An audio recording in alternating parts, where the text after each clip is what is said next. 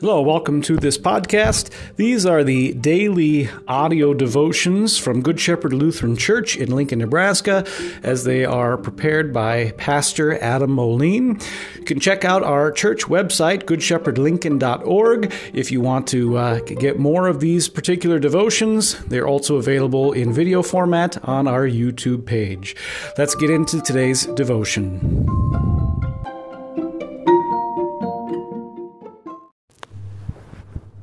Christ is risen. He is risen indeed. Alleluia. Amen. Hello and welcome to our daily devotion from Good Shepherd Lutheran Church in Lincoln, Nebraska. I'm Pastor Adam Moline. Today we're going to continue to look at the life of King David and how it is fulfilled in the person and work of our Lord Jesus Christ. We are in the midst of a multiple week look at the account of David and Bathsheba. You'll remember that 2 weeks ago we heard how David broke his sacred duties as king, how he broke the sixth commandment by committing adultery, and how he had an affair with another man's wife.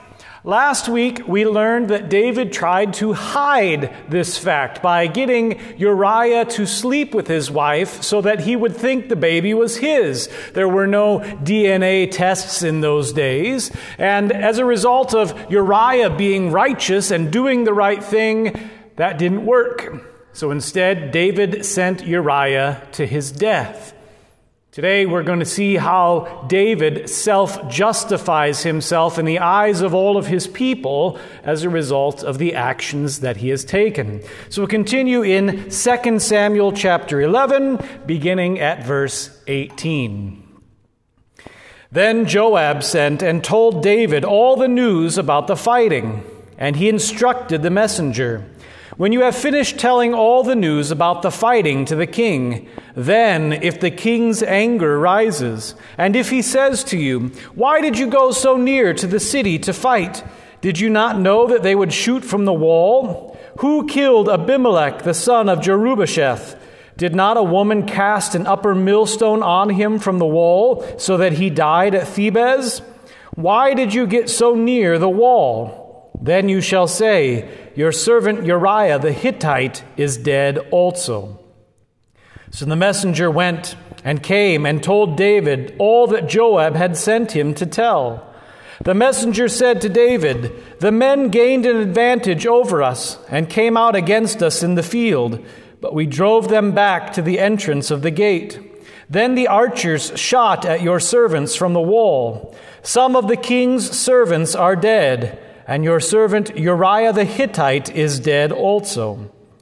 David said to the messenger, "Thus you shall say to Joab, 'Do not let this matter trouble you, for the sword devours one now, and now another. Strengthen your attack against the city and overthrow it, and encourage him.'" When the wife of Uriah heard that Uriah her husband was dead, she lamented over her husband. And when the mourning was over, David sent and brought her to his house, and she became his wife, and bore him a son. But the thing that David had done displeased the Lord. This is the word of the Lord. Thanks be to God. David has covered up the sin that he has committed by having Uriah killed in battle.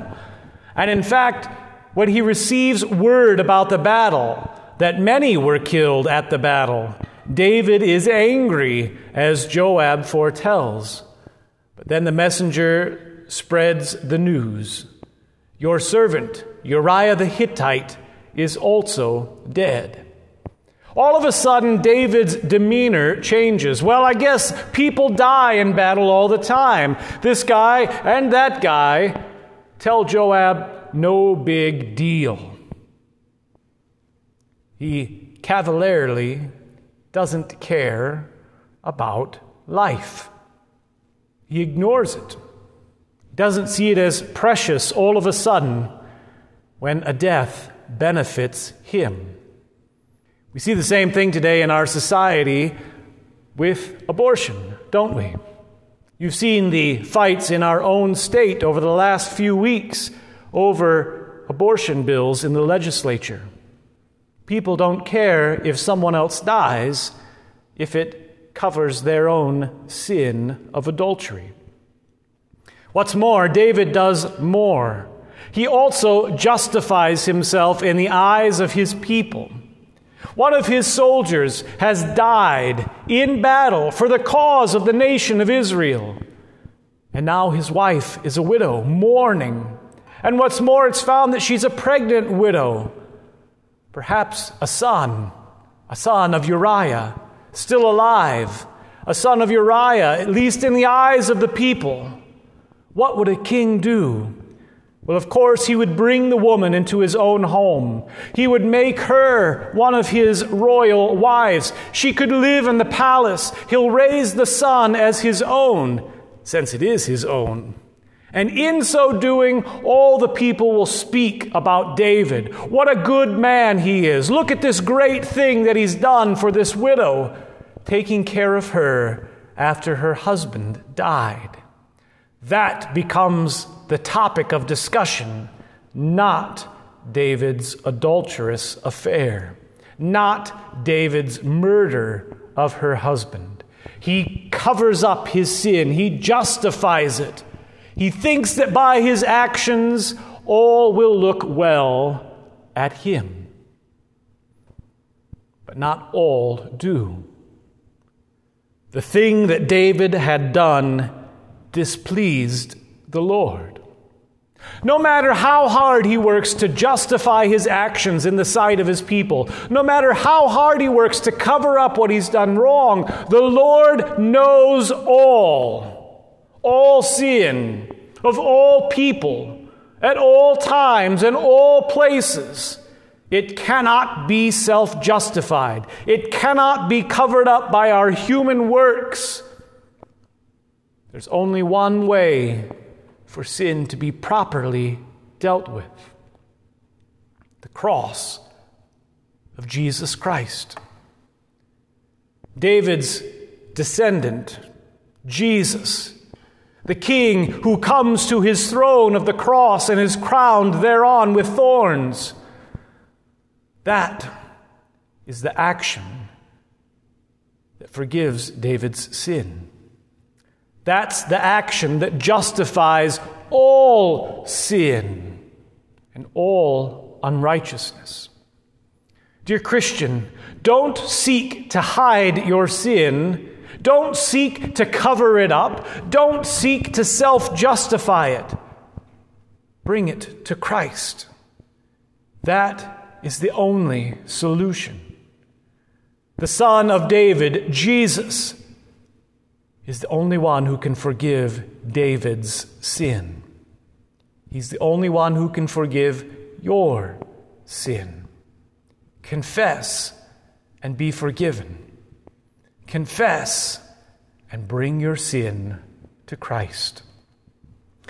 Next week we'll hear about how David was brought to realize this, how he was brought to confession and absolution, how he was made right in the eyes of God, and how he still dealt with the worldly results, consequences, difficulties brought about by his sin. His sins were forgiven. He was assured of eternal life and resurrection, and he still had to deal with the results of what he had done. We'll hear about that next week. Christ is risen. He's risen indeed. Alleluia. Amen.